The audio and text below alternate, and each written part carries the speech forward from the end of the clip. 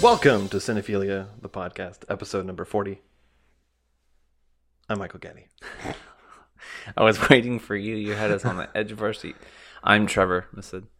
And 40, big 4-0. We made it. Which I'll be in a year and a half. Yikes, indeed. Speaking of anniversaries and things like that, yesterday? Yeah, the 17th was the 29th anniversary of the Northridge earthquake, which is one of the scariest nights of my childhood. Wow. I'm sure you remember it a little, like it was more intense for you because I was way out in Hesperia, about 90 miles away. Actually, now it's about 90 miles? Well, I looked at the where the epicenter was, and it is about 90 miles away from where it happened, but I still felt it like it was nearby, which is how insane the earthquake was. Do you have any memories of the Northridge or Reseda earthquake? I was really, really young. Oh, yeah. The only thing that I remember is we lived in an apartment, and I guess because it was so bad, like we woke up and then we went to like a neighbor's house, like a bunch of people in the building went to a neighbor's house, and we just like hung out and talked like all night. Yeah. And then there were aftershocks like all night. Like the damage wasn't really bad where we were living, but obviously Northridge was like the epicenter of it. So, but I don't have because I was like very, very young. So I just remember, I mean, there were a few pretty big earthquakes that I grew up with, but that was like the big one. I think that was our lifetime, at least biggest one in our lifetime. Yeah, at least in Southern California. She don't agree. I do remember. Well, my dad worked for Lucky grocery store at the time, and so he went to the Northridge location and helped clean up. Oh, really? So yeah, wow. And they made a video. Are you okay? I think she's scratching her ear. Oh my goodness. She's enjoying it, I guess. So they made like a VHS of like that starts off with like footage of like surveillance footage of the earthquake, and then like a bunch of people helping out. My dad was in the video, and that was like a big claim to fame. Where they showed him real quick, and he's like restocking shelves. Don't you know who I am? I'm Peter Gaddy. Peter. I don't know your dad's name, but James Gaddy. You know, I was in that video, man. James Gaddy Jr. Yeah. Sounds like I don't know why. It sounds like a joke. James Gaddy Jr. Yeah, like James Bond Jr. Yeah, exactly. But James Gaddy Jr. That was a thing.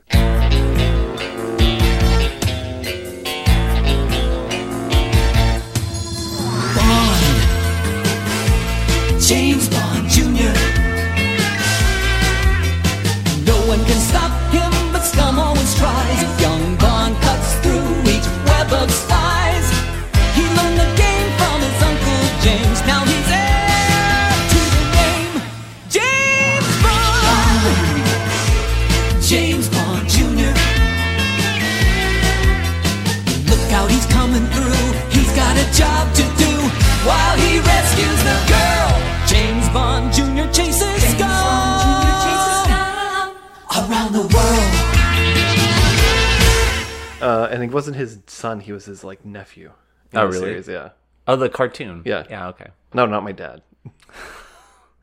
Anyways, real quick, I want to mention one thing about the last episode. That one, I fell asleep towards the end of editing it, so there might be something in there that shouldn't be. I doubt it. Nice. But also that the clips were of lower quality than usual. Yes. So I apologize for that. Yeah. We both apologize for that. It's all Trevor's fault, but I'm apologizing for the both of us. But I also wanted to show off this really cool book I got. It's the New York Times Book of Movies, one of those thick 1,000 movies you must see before you die type books. And he physically brought it here with him, ladies and gentlemen. So if you go through it, what's really cool about it is it's 1,000 movies. I think I agree with a lot of them. There's some in there that I'm like, that really shouldn't be in there. Is like one, like number one, you should see this movie before? No, it's all in alphabetical order. Okay. What's really cool is... I'm going to flip to a random page. You give me, ladies and gentlemen, give me a random page number here. Okay, you heard it. 271. Death in Venice. I've never heard of it. How about Dirty Harry? Dirty Harry. Ooh, Eternal Sunshine of the Spotless Mind. There you go. That's good. There are maybe like Jesus, there are like a dozen movies, not even a dozen, like 10 movies in here that we talked about. That's it? Yeah. Out of the 1,000? Yeah. There are a few that I'm like, okay, there's no Once Upon a Time in the West. There's no Place Beyond the Pines. Is she still going? Travesty. She was for a second. All right. I'm keeping it. I don't care. And there's Boyhood in it. There's A Star Is Born, but it's one of the older ones, which I agree with, but you probably wouldn't. I feel. Let me kind of just go quickly and find something that I'm like, why? The Color of Money is in here. Cabaret is in here, but All That Jazz isn't. So, I mean, with any of these books, you're going to get like 100 movies that you're like, why isn't that one in there? And 100 movies that are like, why is that one in there? Right. It goes up to 2018 because it came out in 2019. But what's really cool is each one has a review from the time, either the time the movie came out or when the New York Times reviewed it. So this is basically a book of reviews of some of the greatest movies of all time. Oh, that's cool. So yeah, what movie isn't in here is the movie we're talking about today. After Hours. You Good segue. Build it up. A mostly forgotten What do you entry. want, a fucking drum roll? Like A mostly forgotten entry in the Martin Scorsese's filmography. WatchMojo twice named it the most underrated movie of all time. It's 1985's After Hours. See, I messed it up because you said it already. Speaking of 1985, usually we will go through a big list of things, but since this is the second time we've talked about 1985, we won't do that. What I do for the second time around, we talk about companies that were established in 1985, including Blockbuster, California Pizza Kitchen, Cinnabon, Fry's Electronics. R.I.P. Only 2 of those 4 still exist. Imagine Entertainment, the Ron Howard production company. I forgot his partner's name. Jimmy Buffett's Margaritaville, NutraSweet, Rocket Mortgage, and Tommy Hilfiger. And Hilfiger. I don't care. Not figure. I can't afford it. So, I don't know if It's I not can. even that expensive. Yeah. I've never tried. Maybe when it first came out. Discovery Channel and Buena Vista Television both started in 1985. Some of the products that were first available in that year were Microsoft Windows, which had Excel and Paint, Microsoft Paint. This is also the introduction of text messaging and .com, .net, .gov, .org, .uk, and .us. When did 1985? 1985, even though the internet wasn't really a thing until 1993. That's so weird. Don't have a good segue out of that into the movie again, because usually we end up with movies that we're talking about After Hours. It's the 80s are kind of a weird time for Scorsese. He does Raging Bull, and then from Raging Bull to Goodfellas, most people don't remember his filmography. There's The Last Temptation of Christ. There's The Color of Money, and then this. This has a 7.6 on IMDb. It has a 91 on Rotten Tomatoes and an 87 audience score. Do you want to guess what the budget is? I read about it, so I think I know it was. I think it was originally budgeted at $5 million, and then the end budget was $10 million. Is that right? I just kind of Google searched, and because it wasn't as easy to find, it said 4.5 million. So that's what I have, and it only made. Do you know? Maybe that was like 11 million. Yeah, 10.6. Yeah. Okay. So. Not nominated for any Oscars. I don't know if it went into any film festivals. Definitely not on any AFI lists. Martin Scorsese won for Best Director for this movie in Cannes. Oh, okay. Of that year. Yeah. That's very cool. I wonder what else he went up against. Which is crazy because 85 is one of those years that we brought up of great movies. Mm-hmm. So we'll probably be back in 85 again. One movie I was thinking of bringing in was Brazil from Terry Gilliam. And there are a couple scenes in Brazil that reminded me of this movie at the same, and they came out the same year. With the wacky and zany. Yeah, especially with the camera movement at the end. Yeah. This is not in the Criterion Collection, even though I first saw this on the Criterion Channel. But Griffin Dunn, I only wrote down Dunn because I thought I already put his name down in here. But Griffin Dunn did post a picture of himself in the Criterion Closet. And in the description, he said, "Before anyone rushes to comment, we weren't there for after hours. That's in the near future." Ooh. So teased it. He's teasing.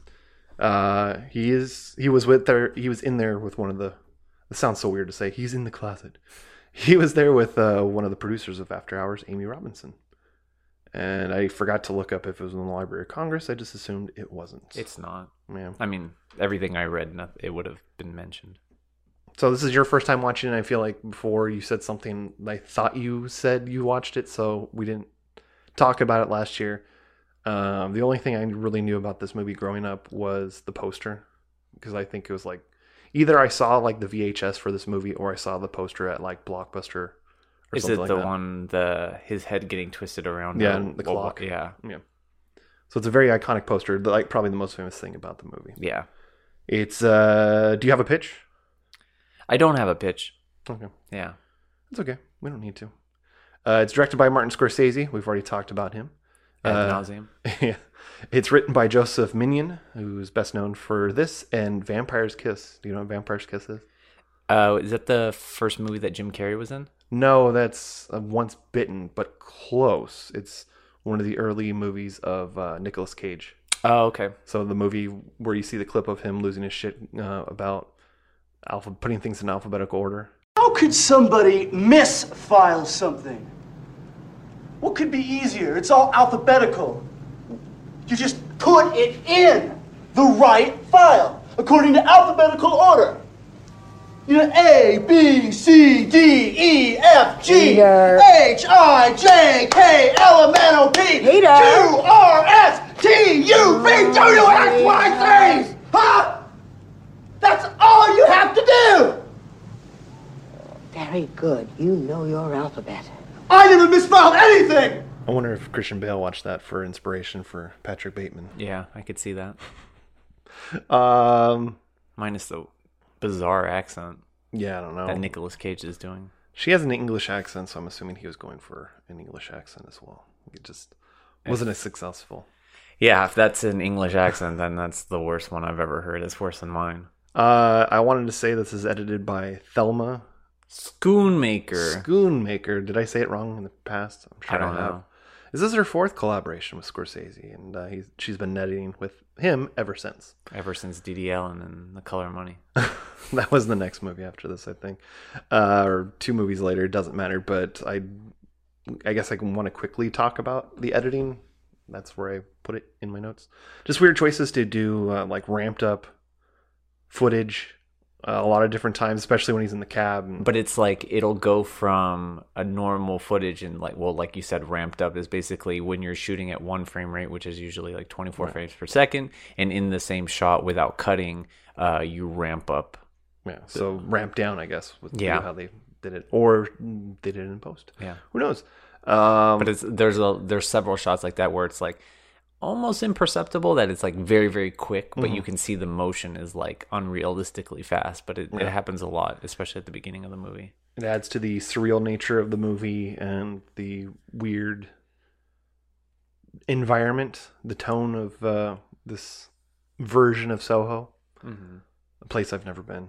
But yeah, we get the opening credits, which ruins all the surprise cameos in the movie. So if you've never seen the movie, you're going in cold.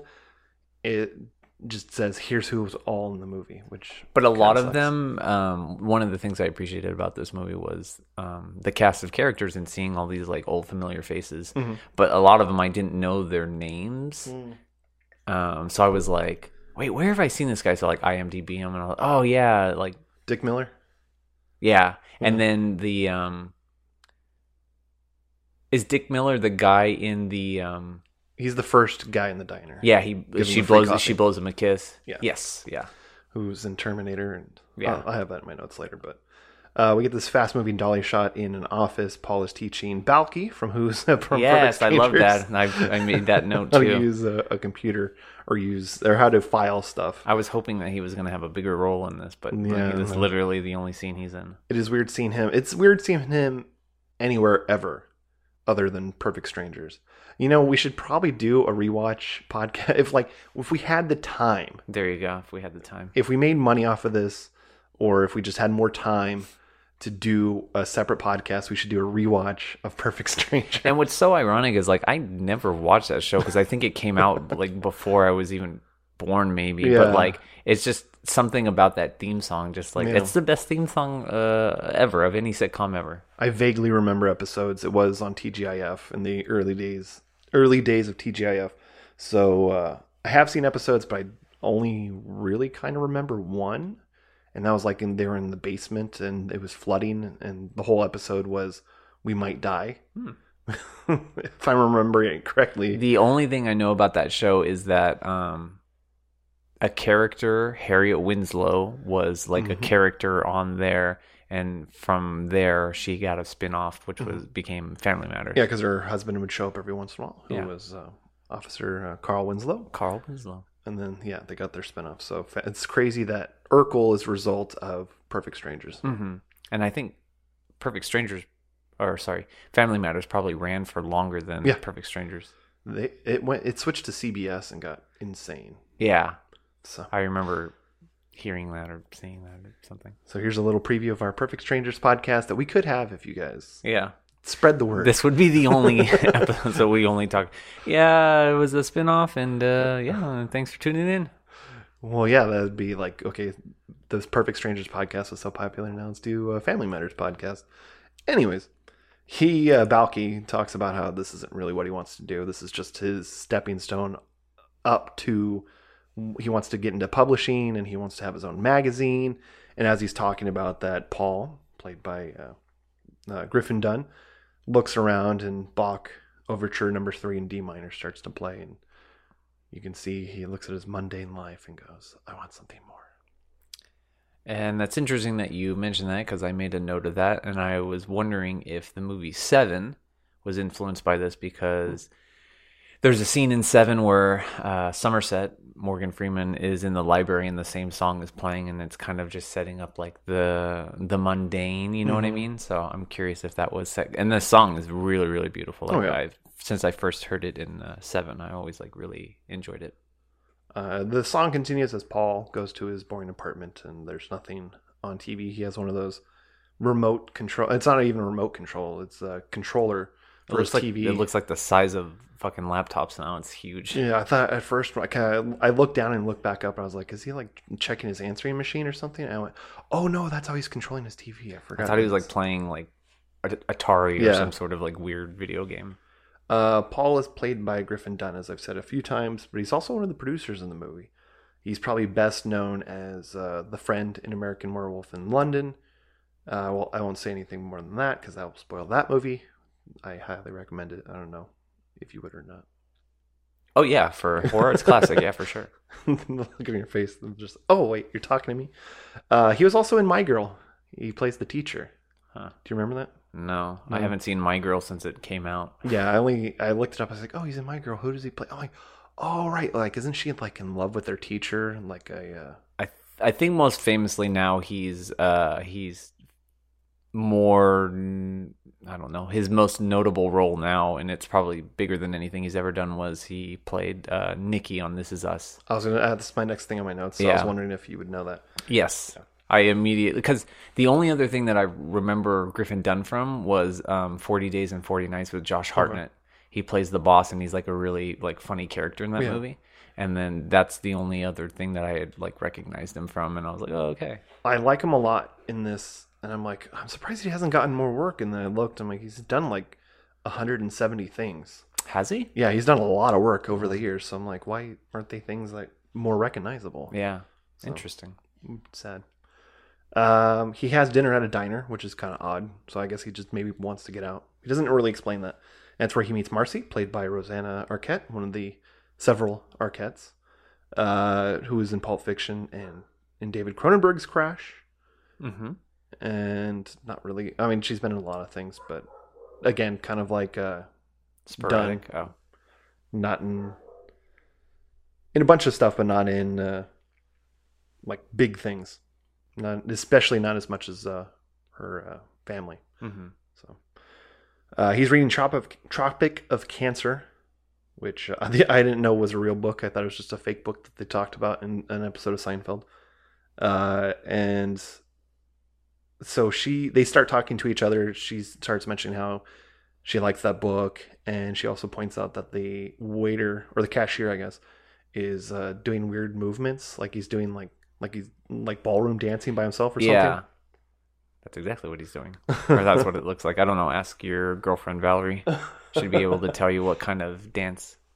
That's funny you say that, because yesterday she was invited to go line dancing or square dancing, and she's like, yeah, and she's like, why is it everybody thinks because I'm into certain types of dance that I'm into all kinds of dance? So is she into hip hop dancing? This is hip hop. She's taught hip hop, but only has kids. She? Yeah. Is that what she does? She's definitely not an expert in it. Yeah. Does she teach it like that lady? Yeah. This is hip hop, okay? This first thing you want to do, drop your shoulders, okay? No good posture. I went to a club one time. No one was wearing baggy clothes. I couldn't believe it. I didn't know what to think of that. I want to find out where that lady is now. She's probably the one who choreographed like La La Land. That was Mandy Moore. Yes, but not that Mandy Moore. I know. She was just on Roger Deakins' podcast. Oh yeah, yeah. I didn't know you had a podcast. Yeah. Anyways, back to our podcast. Yeah. She talks about how her roommate makes bagel paperweights, plaster of Paris bagel with cream cheese paperweights, and her roommate is Kiki Bridges, and she has no area code, which I thought was weird throughout the whole movie. Anytime someone gave out a phone number, it was only 7 digits, or sometimes only 5. Yes. He was trying to keep the number in his head, and he starts to write it down, but his pen isn't working, so he asks the weird cashier for it, and he does a little spin and then hands it to him. Sorry, you were going to say something? No, I wasn't. Were you? And then I interrupted you. She's having a good time back there. So he gets home, goes back home, and he calls the number.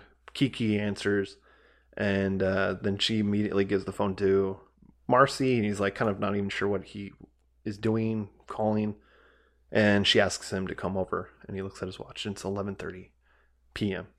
So he gets in a taxi, and is a crazy taxi driver, and he says that he only has a 20, and he asks if he can break it, and he's like, yes. So this is where the footage is obviously sped up, because all the cars are flying around, kind of crazy, but he's zigzagging in and out of traffic. And he takes his $20 bill and puts it in an ashtray for some reason with the window up, and immediately flies out the window. Because duh. Because why not? And so when they stop finally, he's like trying to get the attention of the driver, and he finally stops, and the driver, he's trying to explain to the driver that the 20 flew out the window, and the driver has the craziest eyes. Yeah, I made a note of that his expression when he's trying to explain that, like, you were driving too fast, the money flew out. It's just like, it just lingers on his face, and he doesn't say anything, and his facial expression doesn't change, but his eyes are like bugged out of his head, and it's like really great. What if that cab driver was Travis Bickle? Maybe. Like, could you imagine if it was De Niro? It's just later. That would have been so... Like, later picks him up, and he's like, no, I'm good. Nothing. I'll walk. A half a dozen doorbells are on the front of the apartment building that Kiki and Marcy live on, which it's not the typical buzzer thing where it's just a row and a bunch of buttons next to it, but it's just like someone installed random doorbells. It's kind of weird, or I guess buzzers. Kiki answers, but she's like up in their giant studio apartment, and she has to throw down the keys. And it's this big ring of keys, so it's this dangerous, like, thing that if he caught it, it probably would have gone through his hand. Yeah, and somehow he gets the correct key. Yeah, on the first try. First try, I didn't even think about that. Kiki is played by Linda Florentino, which is weird. I remember seeing this the first time, going, "Oh, hey, it's Elle from Men in Black." Oh wow! And also in Dogma. That's her? Yeah. Holy shit. Originally, that part was written for Amy from Chasing Amy, because Kevin Smith was dating her at the time. But the studio was like, no, we want a big name. So let's get the girl from Men in Black, to play the character. She's great. She's great in it, though. Yeah, she is. And that's one of the reasons why Kevin Smith broke up with that actress. And when I think he was doing publicity. I don't know why words are so difficult for me. Publicity for Dogma, he met his now wife. And mother of his child. Her name is Lauren Adams or something, right? Yeah, Amy? it's like a 3 name. Isn't it like Joey Lauren? Yeah, something like that. Joey Lauren Adams. Yeah. I'll let you look that up if you want. She's currently making a sculpture with paper mache, and Marcy's not there because she went to go get her prescription filled. So she has Paul finish the sculpture, and he's unsure of how to do so because he's like, "This is your art, and I don't want to mess it up." Her name is Joey Lauren Adams. Joey Lauren Adams.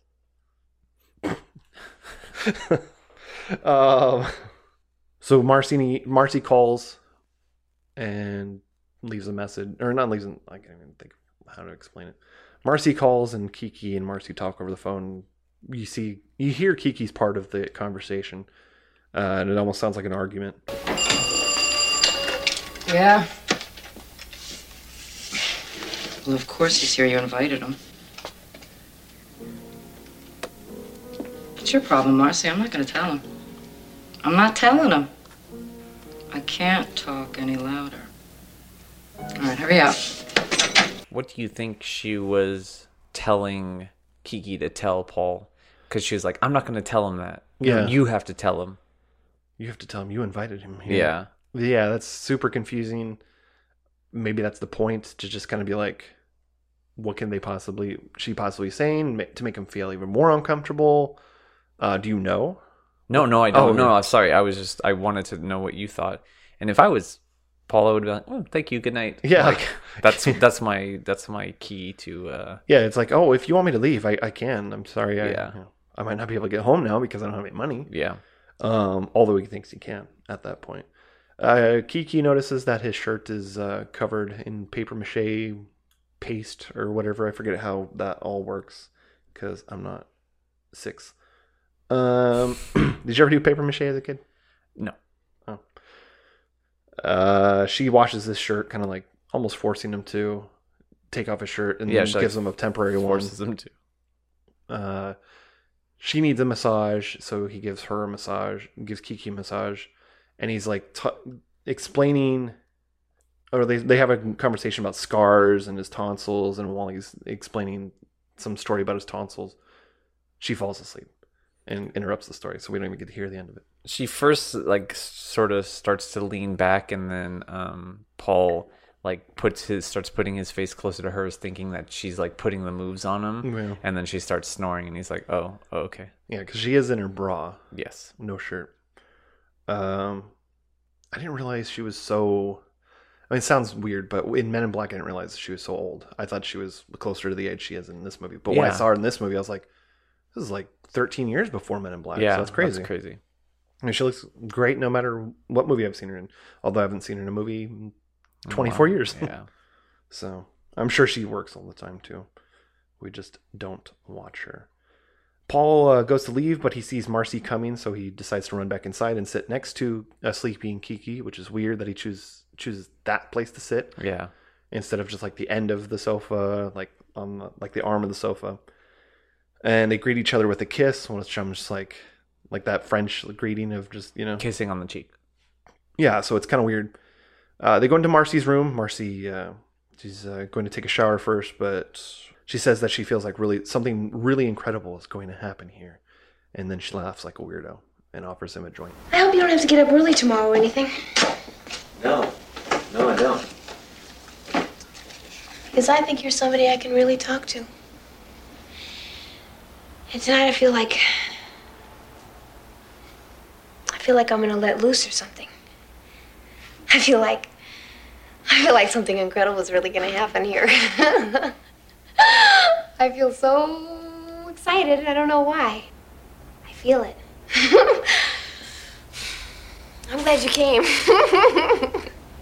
Me too. If you want to smoke a joint, there's a couple in there. Feel free. The camera does this really weird but cool dolly push in on her face. And when she winks? Yeah. Yeah, that was a great shot. Yeah, there's a lot of that. It reminds me a lot of Goodfellas and some of the stuff he does later. I mean, he does some of that stuff in like Taxi Driver and Raging Bull, but I feel like this is, as far as camera movement goes, it feels more Goodfellas of all the movies I've seen. Cinematography was done by Michael Ballhaus, thank you. He did the Papa Don't Preach music video for Madonna. He also was the cinematographer for Under the Cherry Moon. I don't know if you knew that. The Color of Money. Prince's video Mountains, which came out the same year. So is Mountains and Cherry Moon?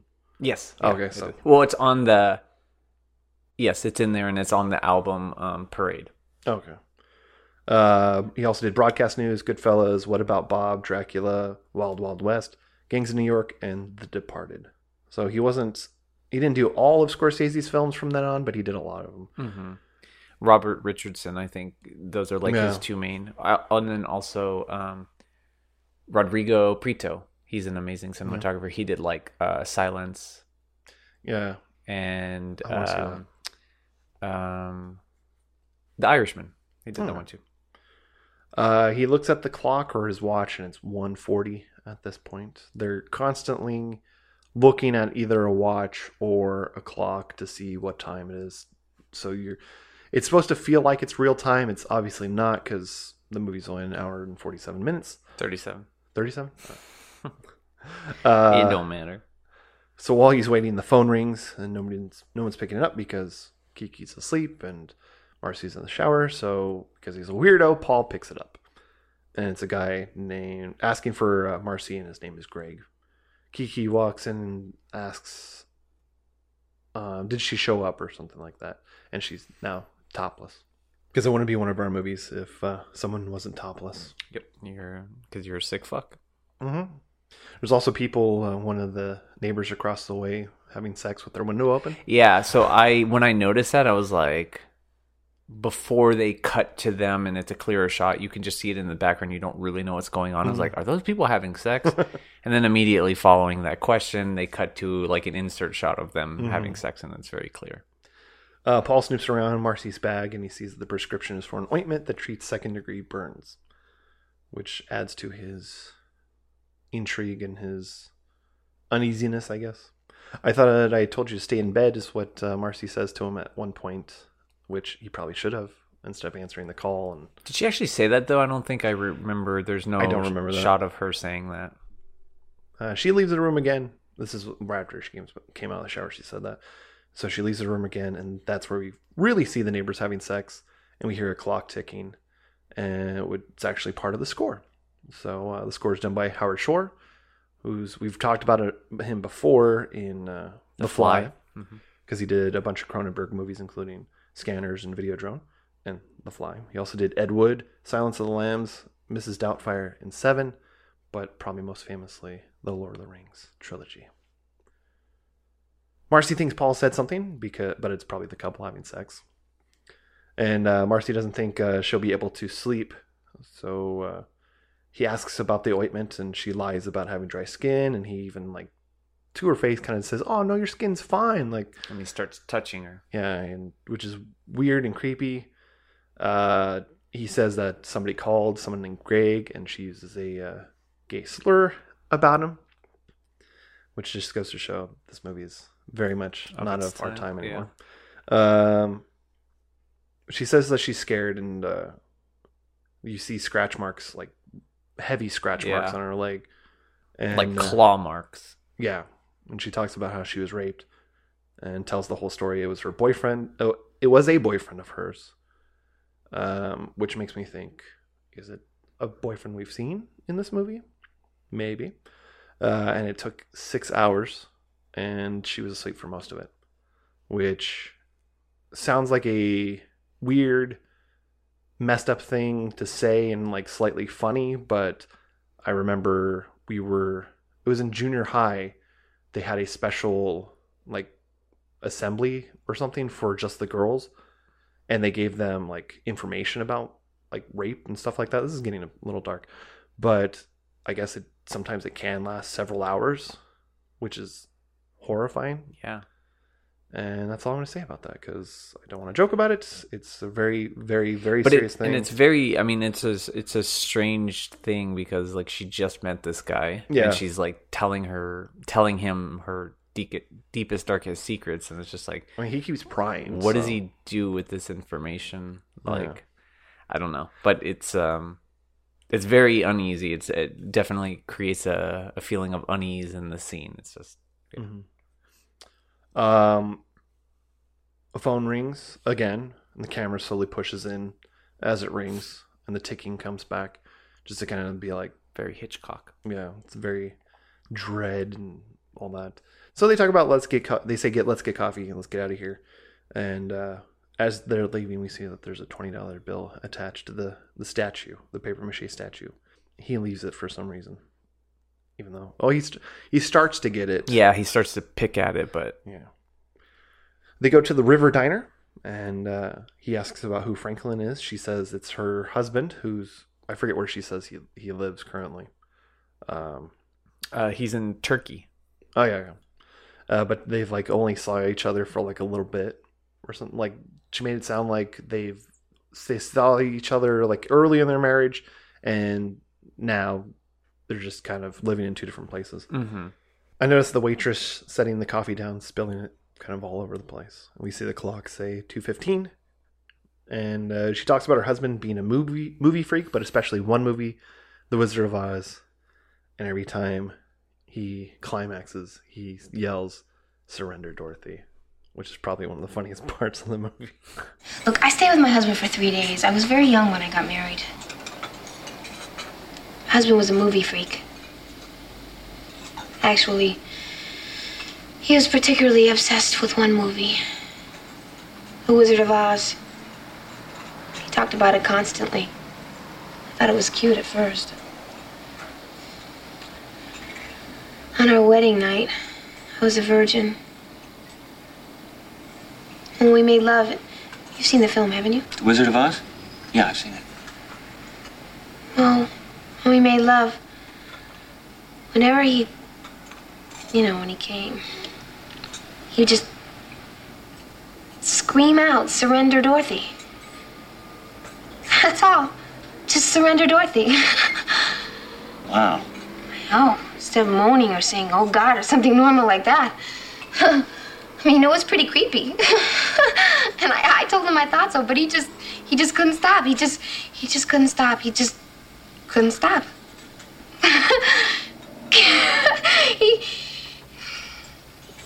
He said he didn't even realize it was happening. He just couldn't stop. So I just broke the whole thing off. We see that Dick Miller is working the diner. It's that's not the character's name, by the way. No, it's not the character's name. It sounds like a porn name. It sounds like a random porn star. No, it's a character actor that's been in like 1,000 different things. He's been in every Joe Dante movie, from Gremlins to Looney Tunes Back in Action. Even he was even in Piranha, which I think was his first movie. He's in the first Terminator. He played Chucky Saul in Batman: Mask of the Phantasm. He was also in New York, New York, directed by Scorsese. 1941, directed by Spielberg, thank you. And he was in the first two Zemeckis films that came out before Back to the Future. So the dude's been in a lot of things. Yes, he has. Paul and Marcy kiss, which is weird, especially since she starts crying immediately after. So something ain't right. Mm-hmm.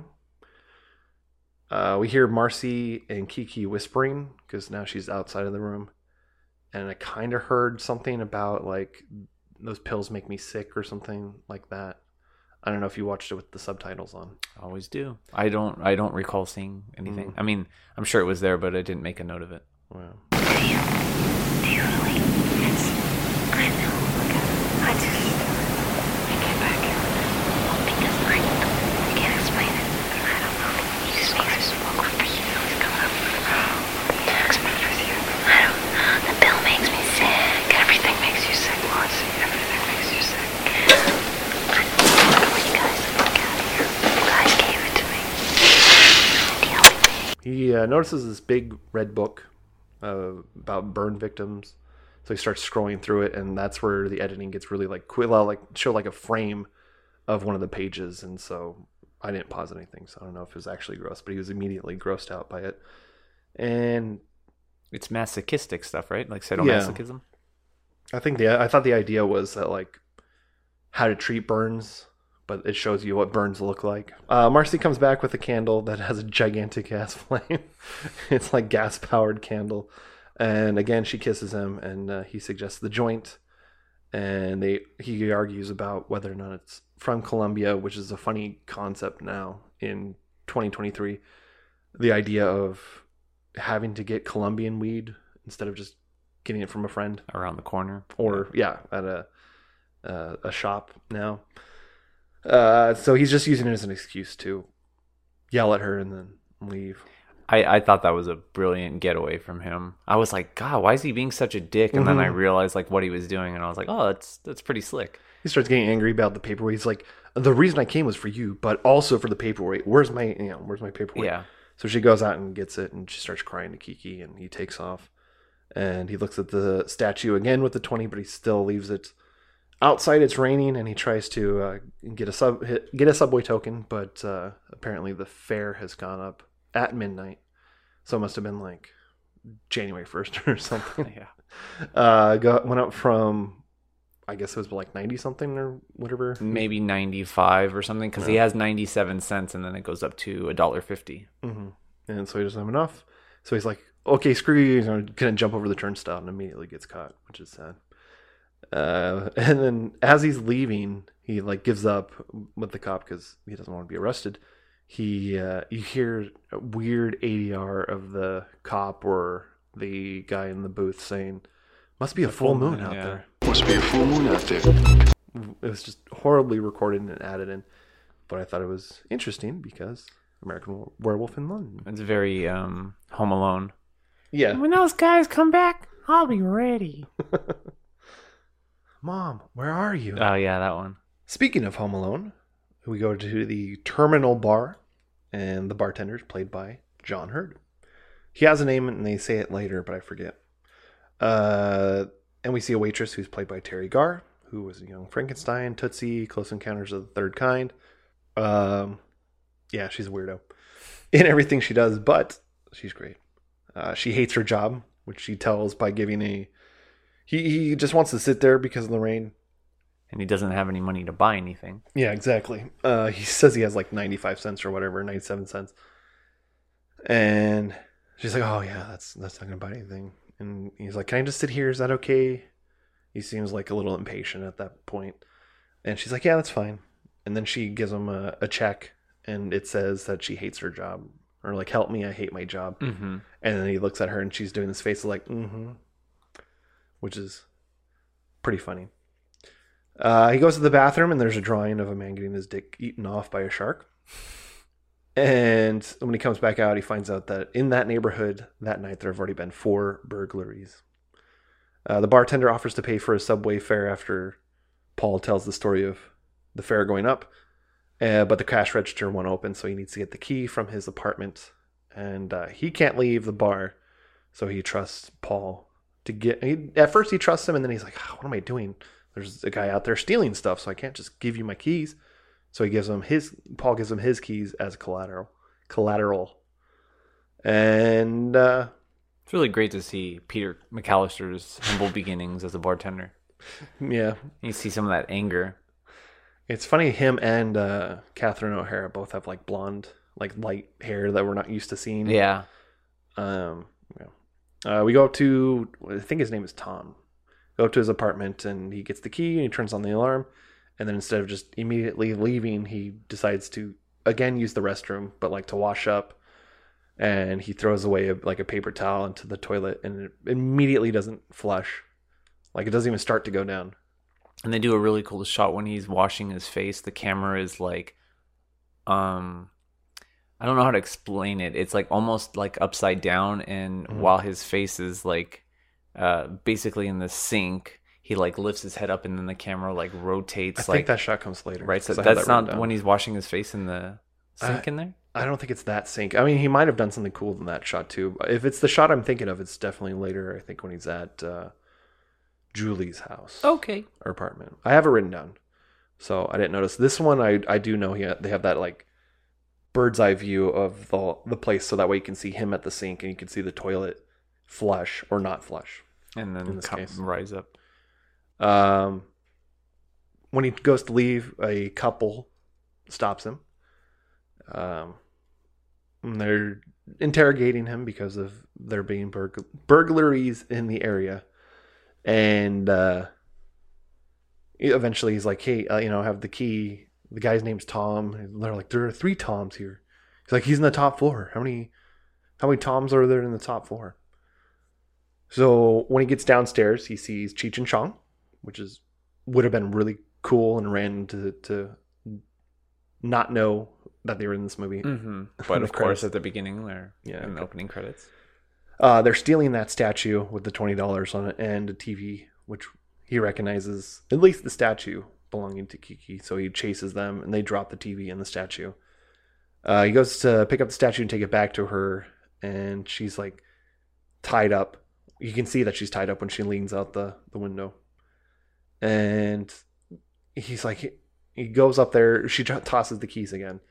He gets up there, gives her statue, and he's like, I stopped those burglars. And she's like, burglars? What burglars? I don't think she ever explains why she's tied up. Well, later it gets explained why. Not verbally. When Horst makes an appearance. Oh, okay. Horst. Yeah. That's right. He's in this scene, right? He is. So that's when he goes up and... So he goes up to the... to help her, and he starts untying her, and she's tied up in like these super intense knots. And he's like, what are those guys? Navy? Sailors? Like sailors? These knots are crazy. It'll take me forever. And then in the corner, out of the darkness, there stands a man. And he's wearing like an S&M outfit, and that's basically what they were doing. They were having a sadomasochistic that makes sense. sex event, and she was tied up because of that, and that's why she's not scared or nervous about the fact that she is tied up. Did you recognize Horst? Yes, I did. That's another one. He's another one that's been in a million different things. Yeah. The 2 things that come to mind is Armageddon. Oh, yeah. Yeah, I forgot he's on Armageddon. That man is your daddy. You know what I'm talking about? No, I haven't seen that movie. You've never seen Armageddon? No. Oh, my God. Put it on the list. That's got to go on the list, too. So basically he plays like... basically? Yeah. He plays an alcoholic who is separated from his wife, and his wife like doesn't give a shit about him until he becomes a famous astronaut. And then he comes to the house... And it's played by April O'Neil, the original April O'Neil. Or Paige Hogue? Sure. He comes to the door and he's like telling her, like, hey, I've got something coming up and it's kind of big. You might be proud of me. And then the kid asks, who's that man? And the mom is like, that man is a salesman, because she, Yeah. But then he becomes a hero, and then later the kid's like, that salesman's on TV. And then the mom is like, that's not a salesman. That's your daddy. And he was also in Punisher, the good one. Yeah. He was also in Remember the Titans. He was the assistant coach. Yes, he was. So you know who we're talking about, ladies and gentlemen. So what's funny is I said Paige Hogue. It's actually Judith Hogue. In the second movie, April was played by Paige Turco. So I mixed the 2 of them up, which is fun. That's all I have to say for this episode. Also, Neil and Pepe are the name of Cheech and Chong, which I thought Pepe would be Cheech and Chong would be Neil. But no, it's the other way around. Interesting. Am I racist? Who knows? Probably cut that. Which part? Just the racist part? Yeah. What? Why would you say? Because maybe. Pepe. Maybe I am. Anyways. Because Chong is Asian, half Asian apparently. So I would Chong? Yeah. So I wouldn't assume his name was Pepe. Okay. Anyways, and Horst says to him, "That was rude of you before, Paul," in his temptress ways. Yeah. I'll just say. So he goes to apologize to Marcy as they leave. Well, I guess we find that out soon. And he gives a long-winded apology until he realizes that she's dead because of sleeping pills. And he also gets stuck in the room as he's trying to get out to tell Kiki and Horst. Which doesn't make any sense. Like, how did he get locked inside the room? Yeah, like the door just jammed, I guess. Yeah. And the door pulls towards him, so he has to like burst through it like the Kool-Aid Man. Mm-hmm. One thing I made a note of is he calls the police and he's like, "I'd like to report a murder," or I think he says report a death. Yeah. But like not a suicide attempt, and you know what I mean. It just like obviously this film doesn't like isn't the most realistic depiction of things, but like it just seems weird. Like, I want to report a death. Not like, hey, like explaining the situation herself to make it seem like, you know, he's not the one who fucking killed her, but yeah, this movie is all pretty much a fever dream. Yes. I think that's the idea, because I know you've never gotten drunk, but you've hung out with us late at night, and just that weirdness of being out there late, especially if you're drunk. Just when everything's funny. Yeah, everything's 10 times more funny. Yeah. Yeah. Or just that much weirder. What? I just one thing came to mind is I don't remember where we were coming from or what we were doing, but basically everyone was completely drunk, shit-faced. Everett was there, and I think I was driving, and that's where he uttered the classic Charmin Ultra Tits.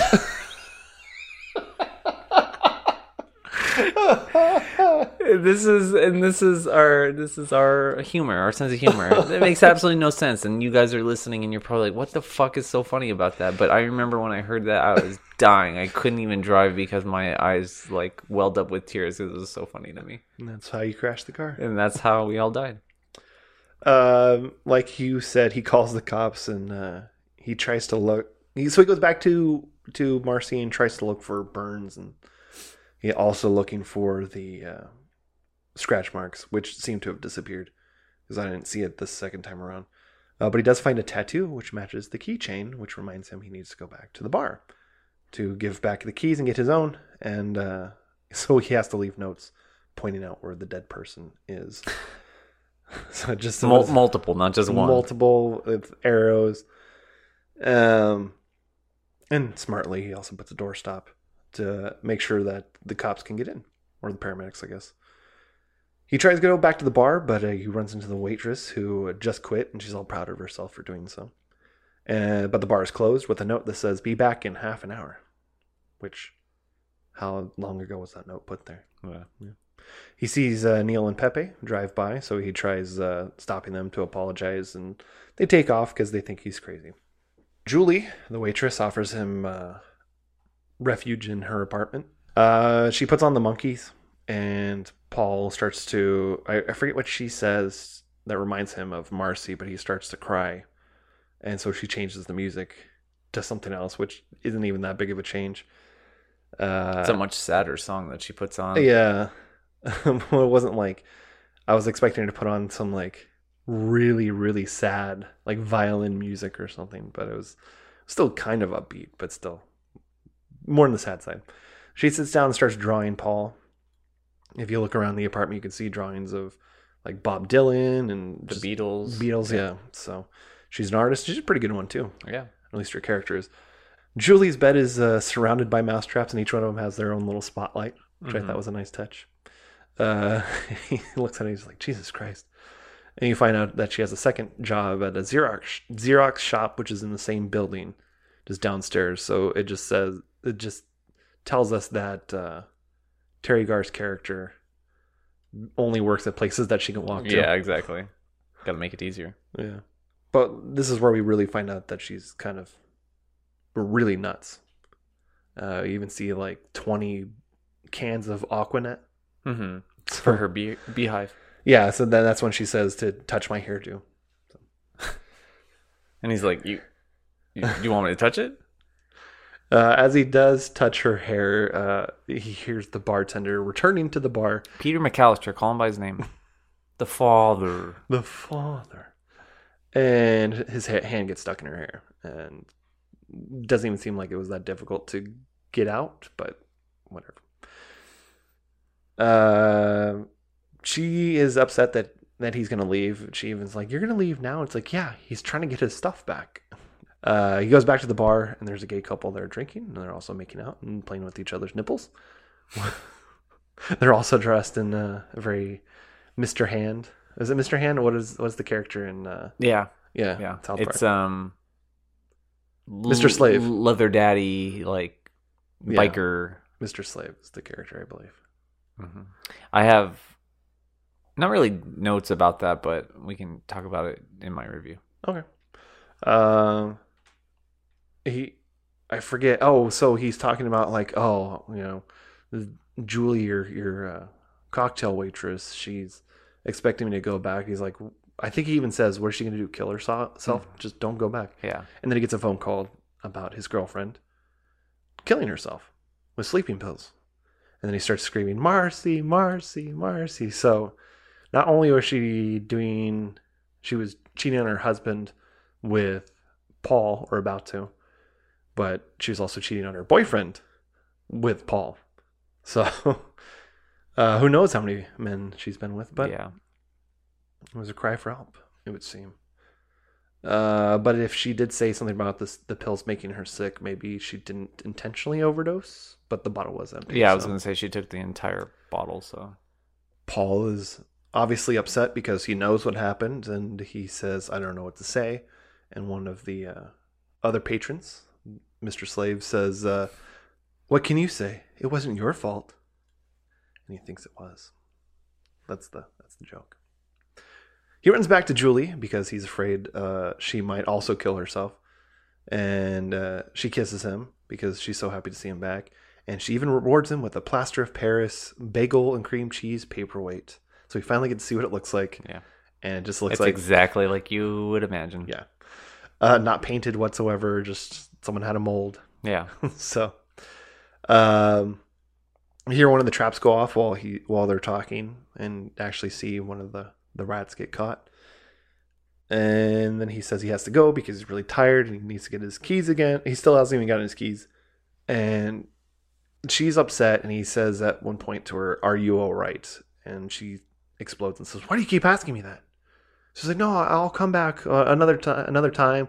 What's your phone number?" And she just keeps saying 54433. And he's like, "That's not enough numbers." And she says it again.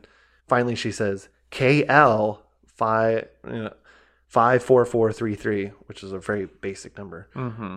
I don't remember there being a time where KL. Yeah, that seems like from the 40s and 50s, right? Yeah, but KL 5. But if you watch The Simpsons, they'd often say phone numbers like Klondike. Yeah, 54433. So what does that even mean? I guess it's just like you type in KL before the number. Yeah. So K and L are both 5554433, which is 555 is always the first three numbers of any fake phone number. Yeah. Except for 1212, like the Dave Chappelle joke where he says people trying to call Indiana Jones. You know, like if you watch a movie, right? Say you're watching a movie and one character says to another character, say, "Hey, what's your number, man?" What's the other character always say? 555-5555. You know why we got to do that? Because stupid ass people go to the movies and then go home and try to call the characters that they just saw. "Hello, is Indiana Jones here?" No, motherfucker, he's fake. It's not his number. There was one in Bruce Almighty. Yeah. When I remember seeing this in theaters, and when he gets a page, like there was a real number on it, and it was someone's real number, and they didn't know whose number it was. They just put a random number on there. So if you watch the movie now, you can tell that it's been like edited to. It's just like 111, and then there's like a weird like ADR line on there too, because in the theater he would say the number out loud. Right. He'd be like, "Da da da, I don't know you," but. And after the movie came out, they edited, and there's like a weird like ADR line on there. Hello, 5550123. So there's your fun fact for because people called that number. Yes, it's just like Mike Jones. Do you know Mike Jones? I don't. You don't know Mike Jones? 281-330-8004. Hit Mike Jones up on the low. I know that because Mike Jones about to blow. Oh, It's a song. It's a rapper who put his real phone number out, and he still has that phone number to this day. And that was like in one of his albums. He has it like 15 times, and it's a good self promotion. Yeah, he became very famous because of that. I forgot. There's somebody online who was very famous, and they gave out their brother's phone number, and they also smashed his screen like it was an iPhone, and so he would just keep getting text messages after text messages after call after Bosch? call. No. Stop texting me. It keeps restarting my phone. Oh boy. Anyways, she also, as he's leaving, she tries to give him the paperweight, and he smacks it out of her hand, and he yells at her, which he shouldn't have done. He goes back to the bar, and it's closed again already, but he sees Neil and Pepe leaving an apartment, which happens to be Tom's apartment. Neil is upset. This is Cheech Marin is upset that that he can't find his statue, and he's like, "See what happens when you pay for things? Someone rips it off." So he goes up to Tom's place, but he's not home, and someone robbed that apartment. Maybe it was Neil and Pepe. And the same guys from earlier. They're like, "Hey, it's him." So they start chasing him. And that's where the chase begins. We see that it's 4:10, and then this is I guess it's the second diner because Dick Miller doesn't work at this one. Yeah, it's a different one. He asks to use the restroom, and he's like, "It's for customers only." He's like, "Oh, I'm going to buy something." So he goes to the bathroom, and he comes back out, and the guy's like, "Oh, you can, that's your booth over there." And he's like, "Oh, I have to go put a quarter in the meter for my car. But I'll take he orders like a cheeseburger and cup of coffee and something else. I think water. Yeah. And he leaves. And so he goes to Club Berlin because he remembers that that's where Kiki and Horst are. But he gets to the bouncer and he won't let him in. He gives him the change out of his pocket as a bribe to get in. And he takes everything except for the quarters. He was like, "You can keep the quarter." You can keep the quarter. Yeah. That was a funny scene between the bouncer and him. I forgot what his t-shirt says. I meant to write it down. Yeah. I think it was kind of cut off, like, because of the way that he had his arms folded. Yeah, it was like, it looked like it was either his nickname or it was for bouncer school or something like that. And he's coming by in a motorcycle right now. As he's having to wait, a guy with a mohawk shows up and just walks right in. And he's like, why doesn't he have to wait? He's like, "Well, it's Mohawk night. If you had a mohawk, you can go right in." So he's like, "Okay." I don't remember exactly what he says, but he lets him in, but he walks him to the barber that's currently giving people mohawks. So in the middle of a punk club. Yeah, it's very much punk. Obviously, Club Berlin in the 80s is a reference to the Berlin Wall and all that, I'm assuming. It's possible. Might be a stretch, even though this is before the wall fell. So, I mean, we think of Berlin in the 80s. We think of the end of the Cold War. I don't know if they were thinking that in 1985. I don't know. But did you catch the cameo? Yes. By Martin Scorsese, the dictator? The lighting technician? The dictator with the searchlight looking around, very serious with his taxi driver beard. Yeah. That was funny. One of the few movies that Scorsese has a cameo in. Yeah, I feel like he has a lot of cameos. I know he has it in Taxi Driver. I know he has one in Gangs in New York. He plays one of the rich people that they show in like a montage. Yeah. Trying to think of what else he was in. I know he's in Taxi Driver twice. The only other thing is in Bringing Out the Dead, he's like the voice of. Have you ever seen it? No. Is it a Scorsese movie? It is. Okay. Yeah. I was going to say he was in Shark Tale, but he plays the voice of the because it's like set like in an ambulance. He plays the voice of the CB radio. Yeah, whatever. Okay. The person who routes them to the different things. Very cool. That's another movie similar to this that's on the list. It's just so funny to see Scorsese just randomly in there with that serious look on his face, because he would make a good actor. Yeah. I mean, even just that scene in Taxi Driver shows that he has the skill to be an actor. We go to Kiki and Marcy's place again, and this time he takes the 20 off the statue. And in the streets, a mob is looking for him and or the robbers. It goes back to the taxi. He hails another taxi cab, I should say. And Catherine O'Hara leaves the cab and hits him with the door. And he sees the cab driver. He's like, "Oh, it's you from before. Here, I have a 20. Can you take me uptown?" And the guy takes the 20. He's like, "I'll be like right back." And he drives off. He like, says, "How do you like it?" Yeah. That's when Catherine O'Hara looks at his arm and sees that it's bleeding. And I also realized that she's blonde, which is weird to see, because it isn't like usually like red her hair. Yeah. Brunette at least. Like every woman in this movie so far, she takes him up to his apartment, and she's also apparently hard of hearing because he's trying to say something, and she's like, "Oh, I'm a ice cream vendor for Mr. Softy. I even have my own truck." I'm sorry. You wouldn't believe what I've been through tonight. You just wouldn't believe it. Oh, I'm an ice cream vendor, Mr. Softy. What? You misunderstood me. I didn't ask what you did for a living. I said you wouldn't believe what I've been through tonight. It's not boring. And I have my own Mr. Softy truck. It's not boring. Ah. Also, you need a Class 4 New York State chauffeur's license. Guess who has one? Got it on my own. But he's like, "Hey, can I just use your phone? That's all I want to do."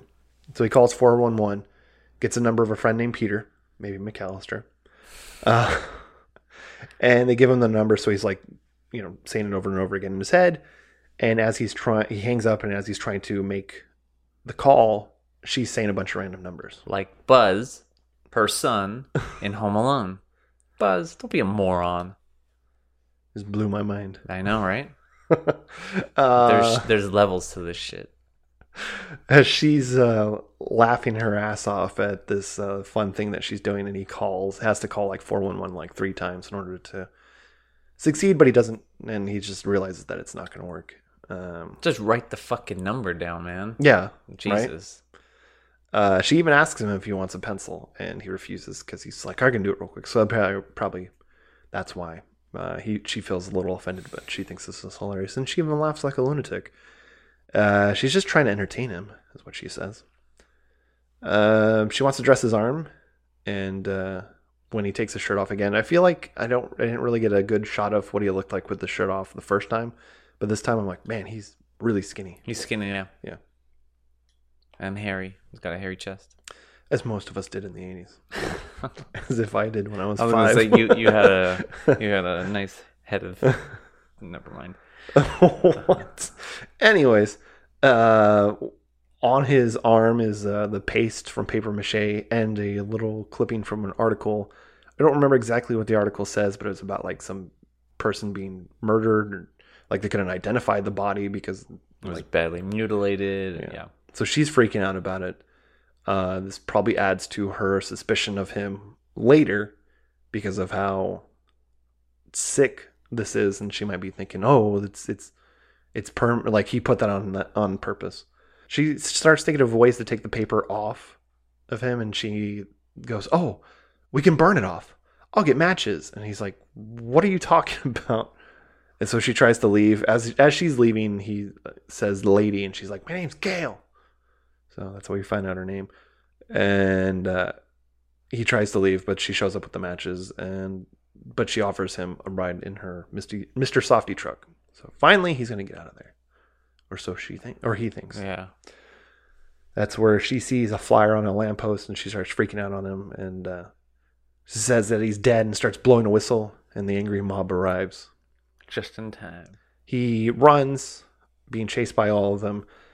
He goes into one apartment and tries buzzing a bunch of people, saying things like, "Hey, I went to school with your son," or "Mom, it's me," saying a bunch of random weird things. He's hiding between buildings, and he sees a couple fighting, and then at one point, the woman of the couple shoots her husband multiple times, and then she was like pretty proud of herself after she did it.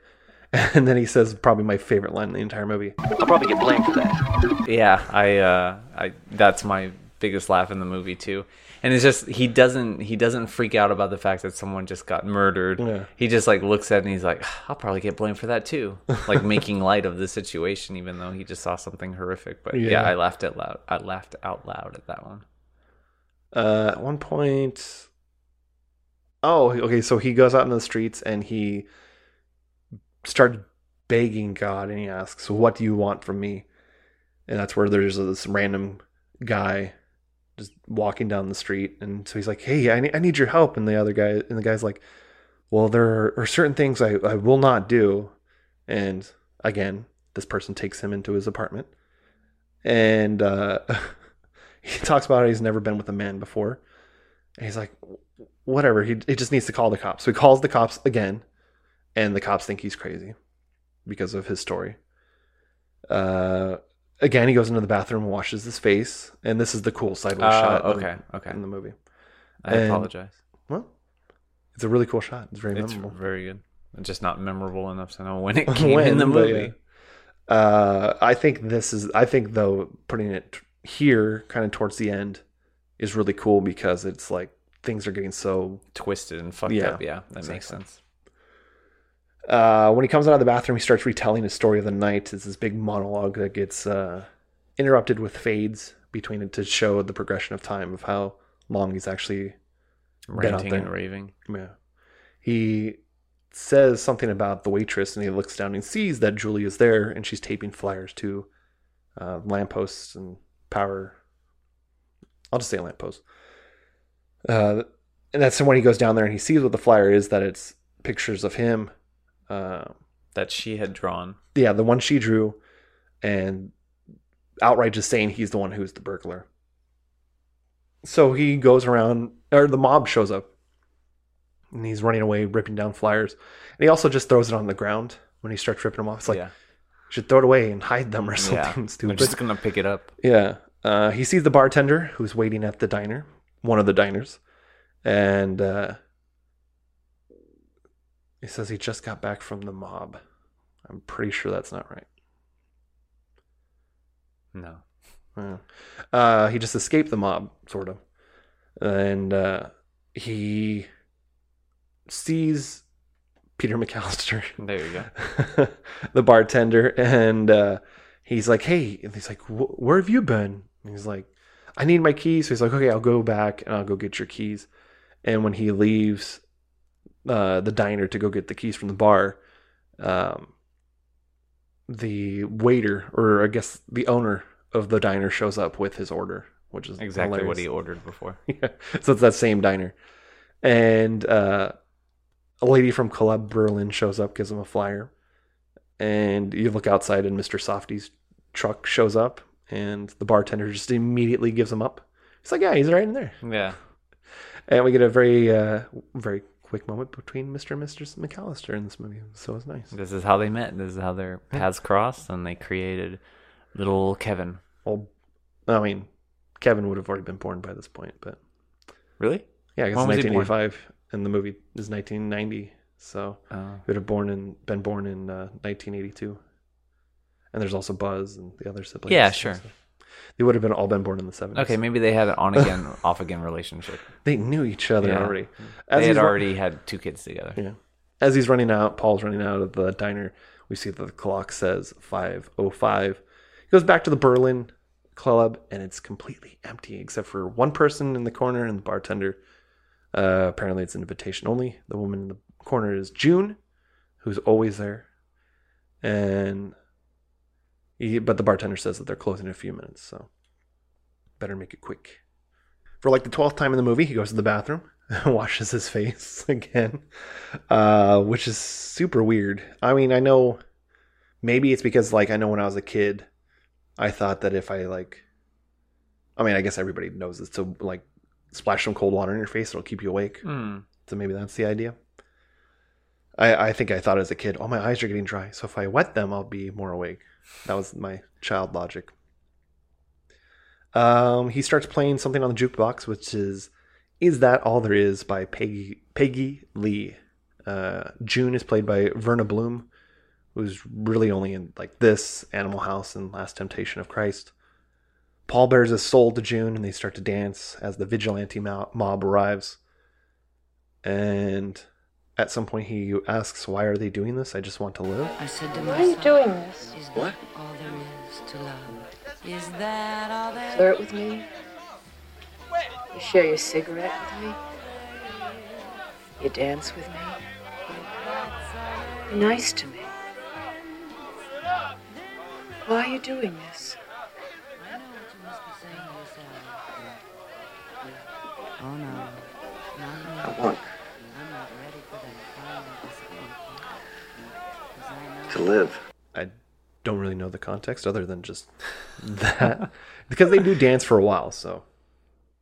The barkeep, he says he's closing up, and June offers for him to come downstairs with her, and they kind of cuddle in a chair until the mob breaks in, and he goes to run away and ends up in her like plaster room, and like an idiot he's like, what's this do? And he starts pulling on a rope, and like all the It's coated in the plaster of Paris, yeah. probably. The mob doesn't believe no one is there.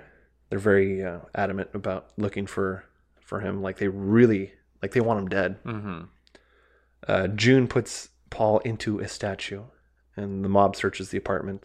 Gail sees June working and says it doesn't look that hard, which is a reference to what Kiki said earlier. It's like, oh, it's not that hard. The mob leaves. And Paul is like, okay, you can let me out now. And she's like, no, they might come back. So she finishes him as a statue. And then she even puts over his mouth. Yeah. So he can't really, yeah. Even though he could probably just talk easily, but, movies. As she finishes, she goes to check to make sure that the mob is actually gone. And that's where Neil and Pepe break in. And Neil thinks that Paul is the statue that he lost earlier, even though it looks nothing like it. They steal him, even though he seems super light. There's a whole human being inside. Yeah. And they put him in the back of their van with all their ill-gotten goods. Like the Wet Bandits, maybe? The Butt Bandits? Wet I Bandits. was like, that's a different movie, man. Sometimes you hear what you want to hear. That's Homo Alone.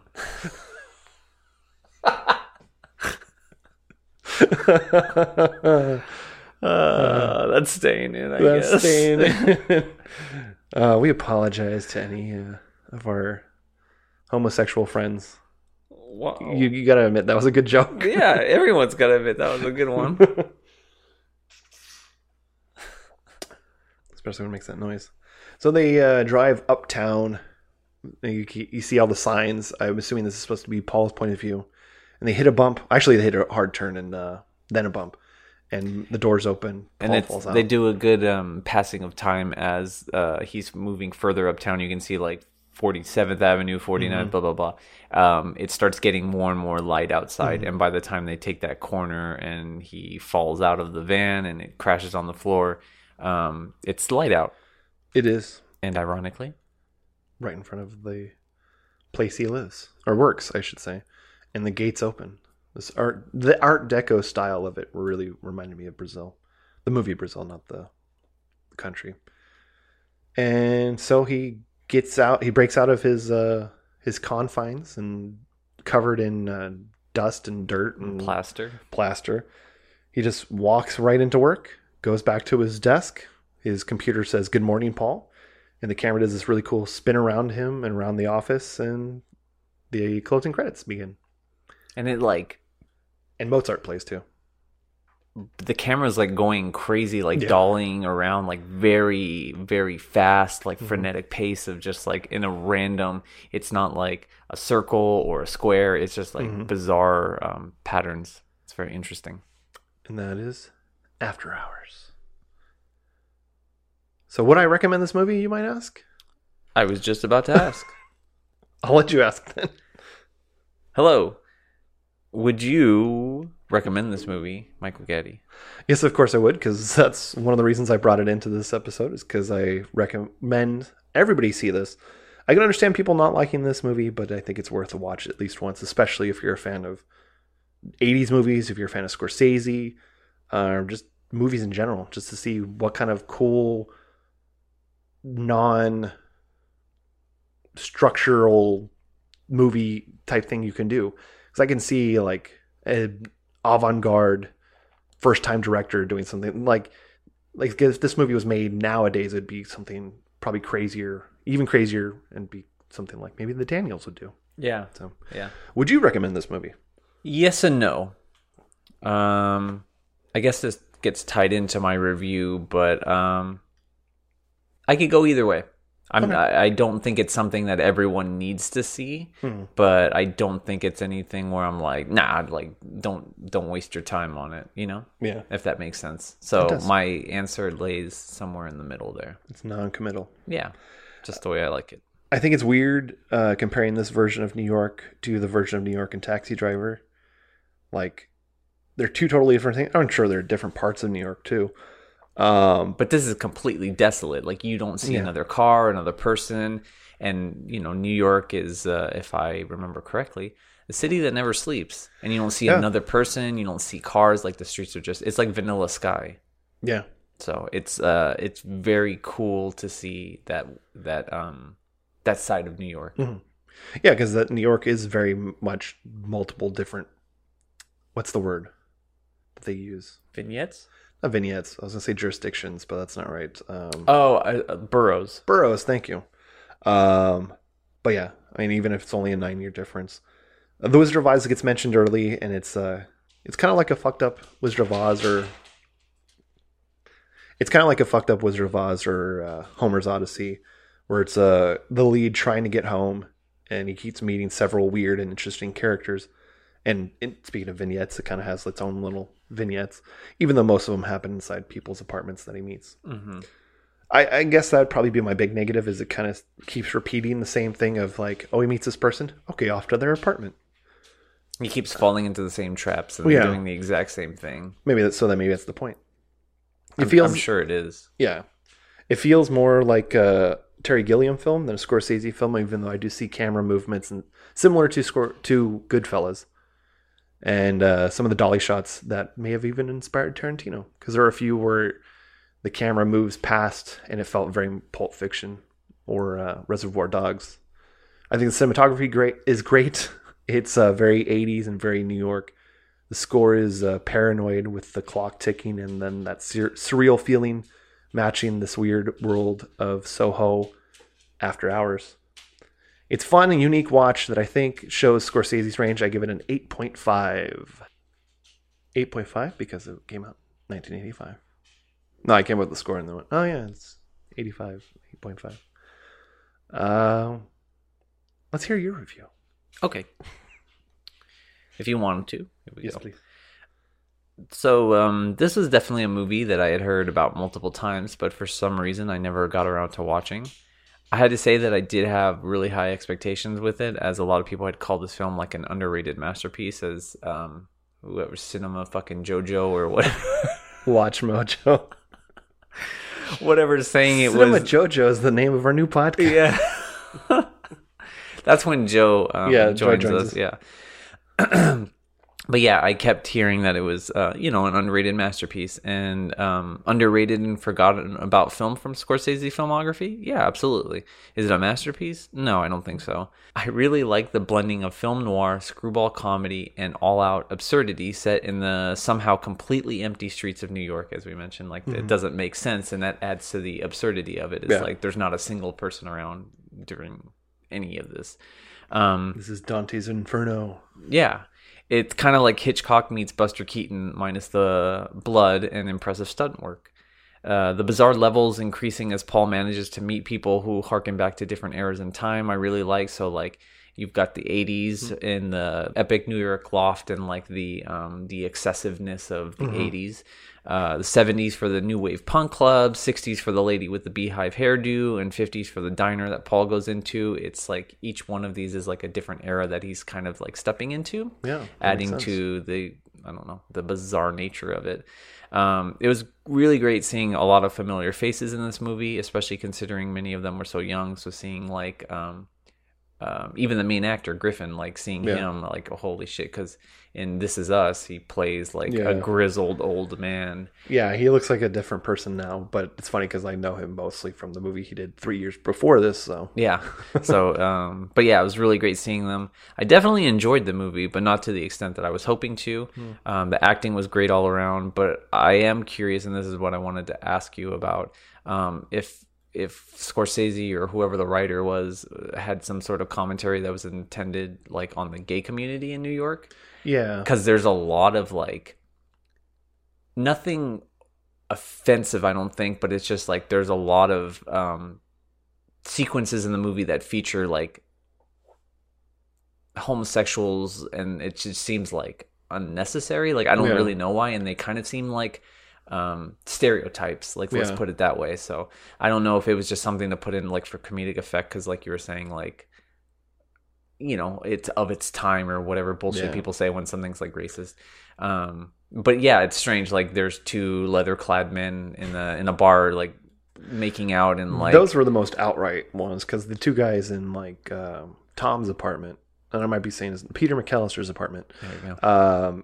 They were, I would say, obviously gay. I mean, that might be... That's what I'm saying. It was like kind of a stereotypical, like, feminine, you know, way of delivering lines. And then the other guy that he's like, I've never done this before, like, assuming that he's going to be propositioned by... I don't know. It was just weird. And like, he's for it, too. Yeah, and I was trying to read and see if there was anything about that. Like, was it supposed to be a commentary on the AIDS, I don't know, epidemic during the 80s? Who knows? Maybe.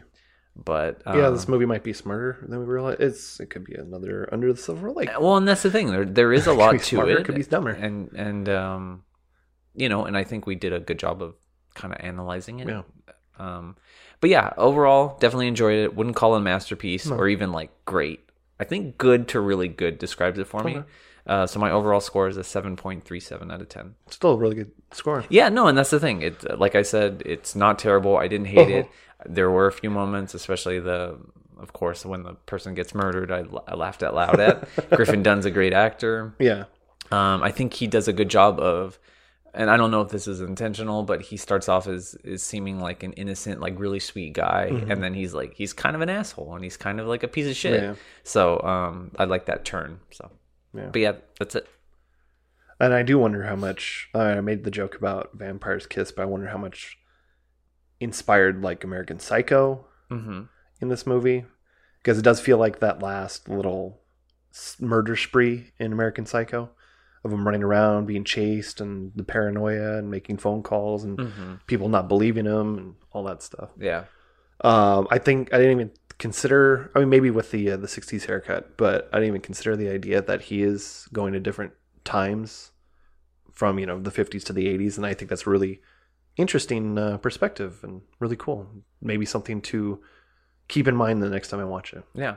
So maybe it'll open it up a little even more. Yeah. But yeah, the whole gay thing is just like, yeah, what was that about? Yeah. So maybe somebody smarter than us that really knows should comment on the Instagram post that is accompanying with this episode. And let us know what you think it means, or if you do know what it means, if like Scorsese's your godfather or something. Or And that's the other thing is like, this is a great movie.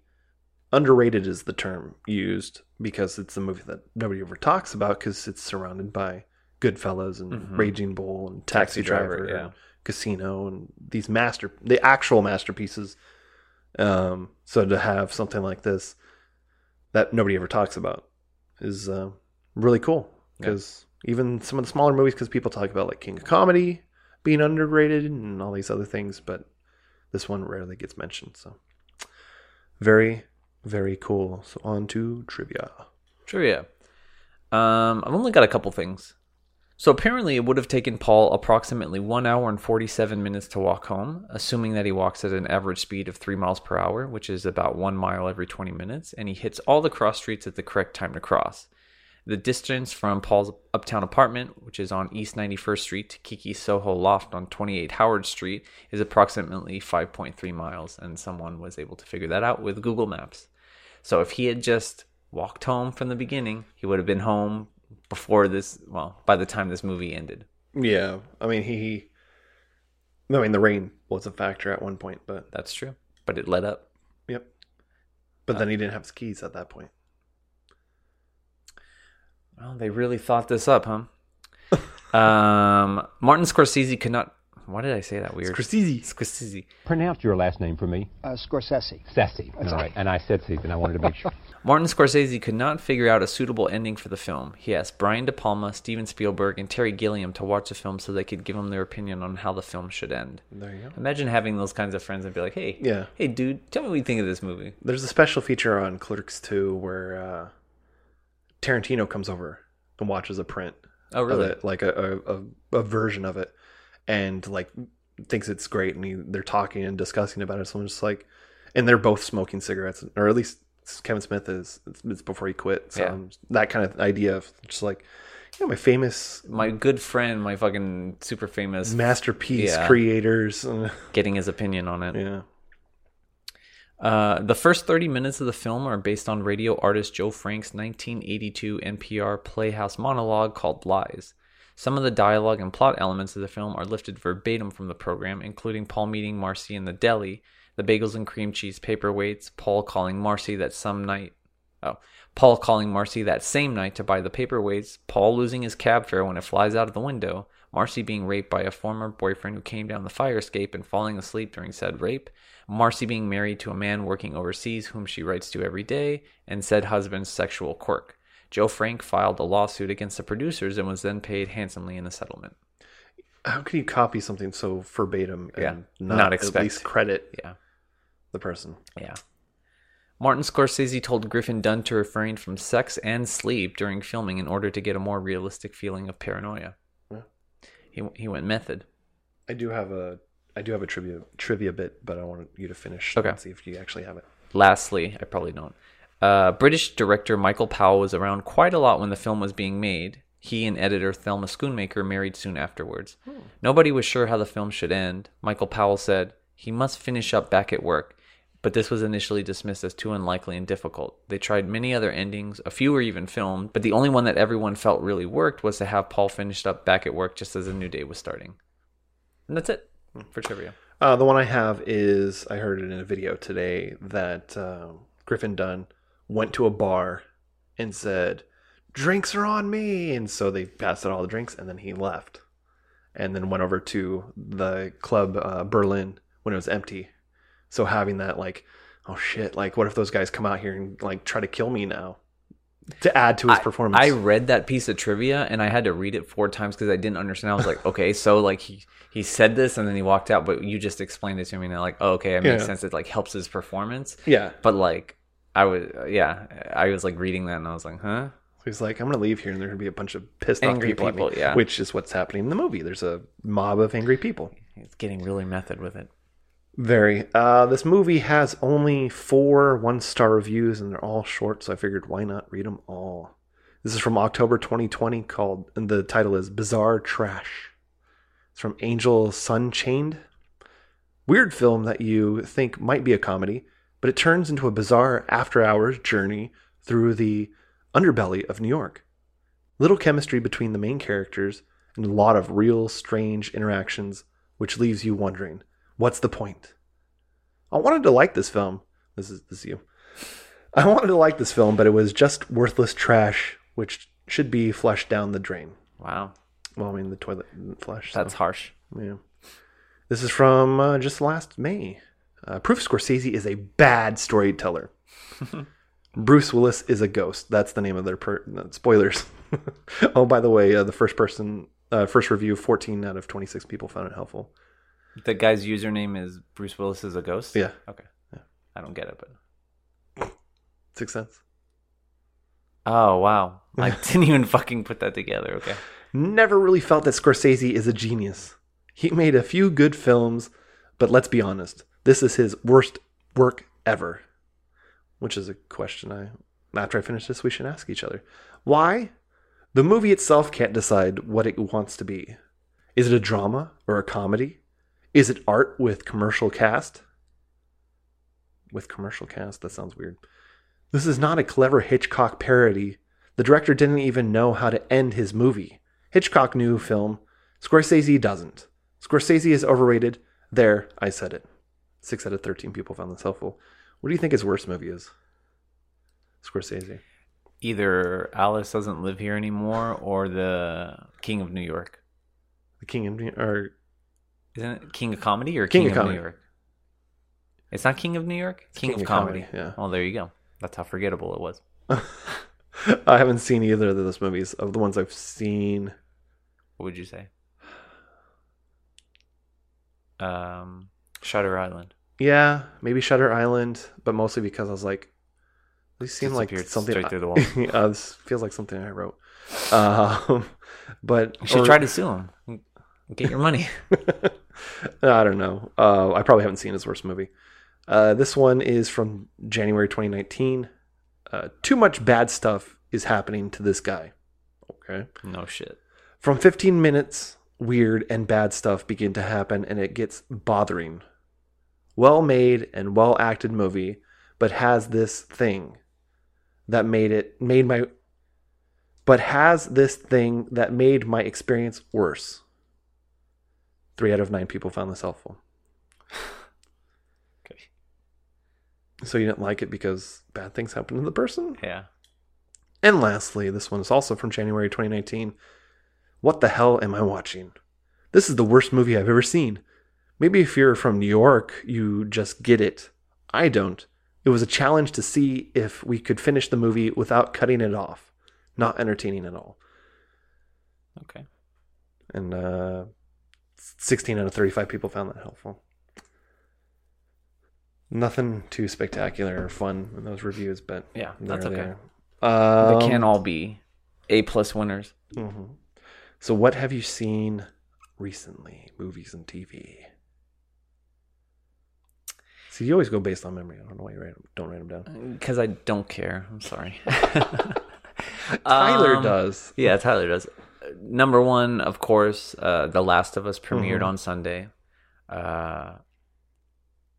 It delivered everything I was looking for and hoping for. It delivered. I knew that it was going to be relatively slow because it was building the world. But everyone's fucking great in it. There's so many moments in the show that are like straight out of the game, which is like what we want to see. People don't want to see like the number one thing that happens when people make movies based on games is like they change the story. And that was like the one thing that Craig, I can't remember his last name, but he was the showrunner of Chernobyl. He wrote and directed episodes and was a showrunner for it. Him and the guy who wrote The Last of Us and directed the game, like they were working together, and they said like we're not going to change the major plot points of the story. They're not going to change, which I would love to see that. So anyways, loved it. I'm bummed now because you have to wait a week between episodes. And I'm excited for the next episode because the guy who wrote and basically created The Last of Us is directing the next episode. So I'm very interested to see it. And then the only other thing was, I don't know why, on a whim, you lent me Clerks 3. And I was like, you know what? I'll watch it.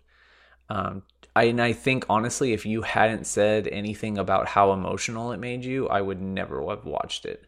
And it's pretty much shit up until the last 20 minutes. And it's very emotional. Yeah. And it's like he shouldn't make any more Clerks. There should be nothing else set in that world. Yeah. But yeah, it was a really, really nice send off, really beautiful. But the rest of the movie is just like okay. So it's very interesting that you say that. It makes me long for the original Clerks and Chasing Amy when like Kevin Smith was like at his best. So that's the thing. So now we have 2 different projects that we've both seen. The Last of Us and Clerks 3.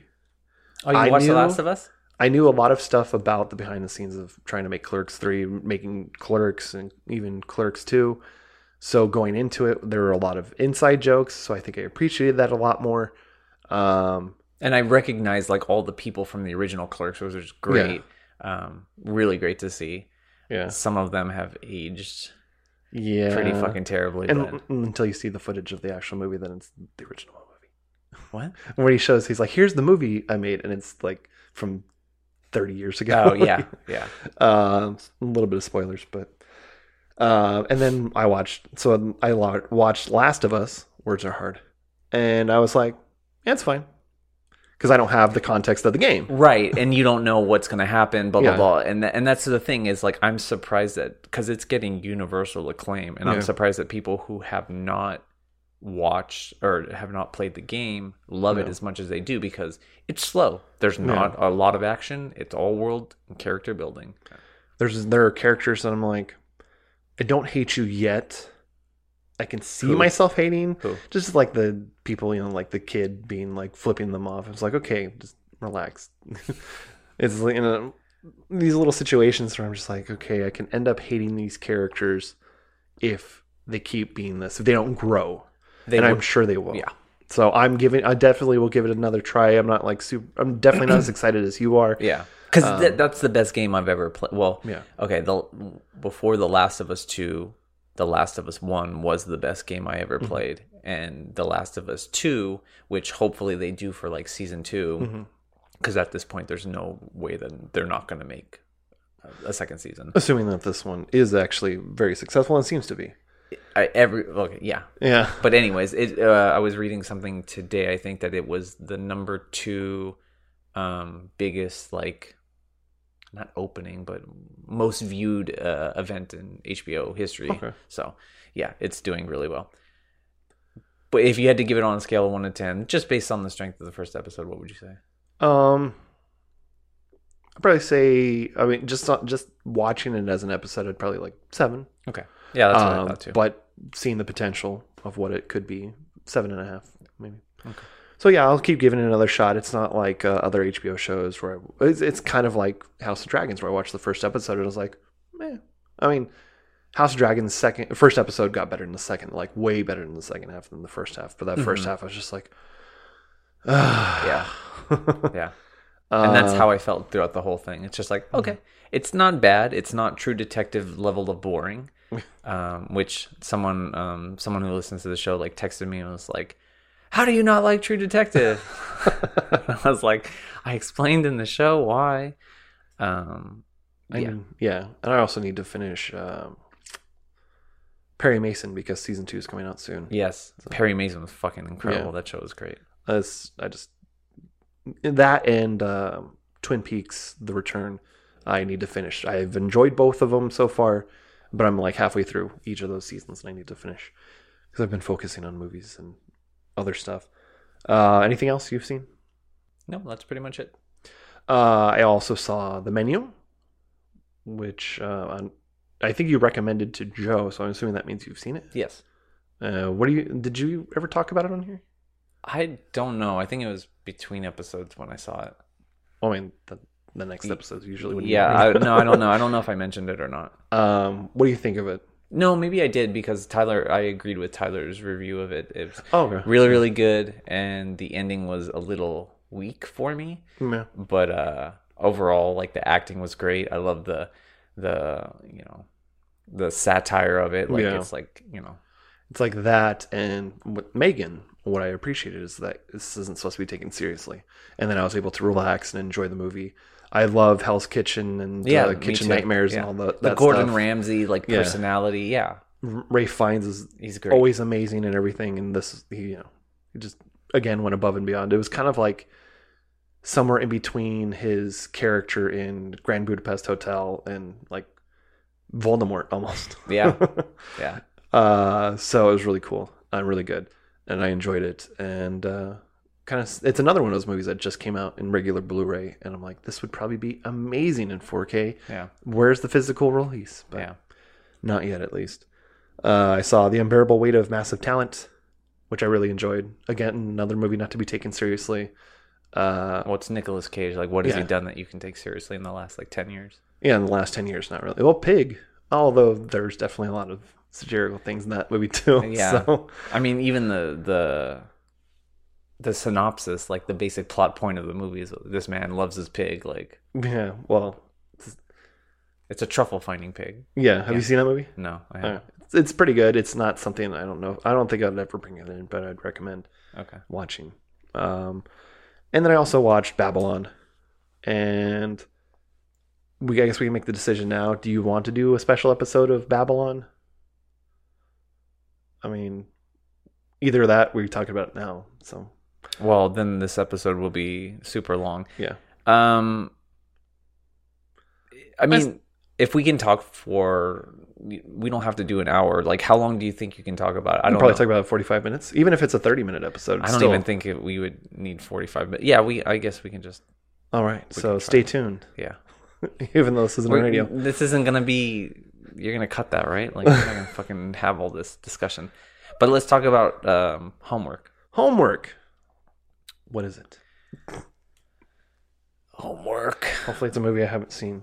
I don't think you have. That's always the risk, though. It is. Quick and to the point. This is a movie that is based on a book that I really like by a writer I really enjoy, Bret Easton Ellis. So it's going to be 2002's The Rules of Attraction. Oh, okay. Have you ever seen it? Nope. Okay, good. With James Van Der Beek and Shannon Sossaman, my girl. It's a very, well, I'm not even going to tell you anything about it, good. But the book it's based on, it follows it very closely. It's directed by Roger Avery. And the co-writer of Pulp Fiction. Yes, and don't watch this with your girlfriend. I never watch any of these movies with my girlfriend because I have to pause it every 2 seconds to write notes down. Oh, okay. Or are you talking to the audience? Maybe both. Maybe both. You never know. Perfect. So, as always, thank you for listening to this episode.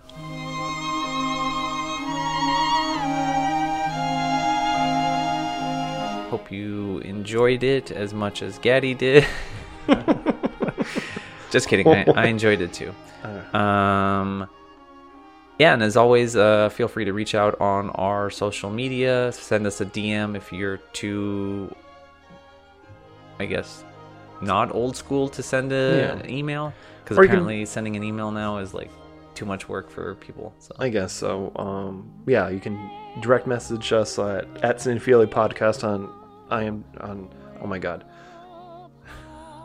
Instagram, or you can just comment on the post that is associated with the episode, commenting on things we mentioned in this, or just what you think about the movie, any of that stuff. I would like to have a call to action at the end of every episode, but I can't think of one right now. So.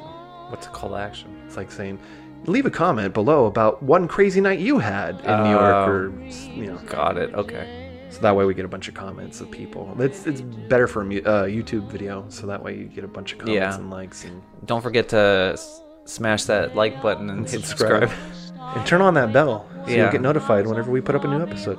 And with that being said, thank you. Have a great night, and remember to not go to strangers' house, especially after 11:30. Yeah, especially that's late. Just go to bed. Just go to bed. Nothing good. If you've watched How I Met Your Father or Mother, oh my god, am I going to be able to do another episode after this? Probably not. Probably not. Like they say in How I Met Your Mother, nothing good happens after 2 a.m. Roger that. Good night. Good night.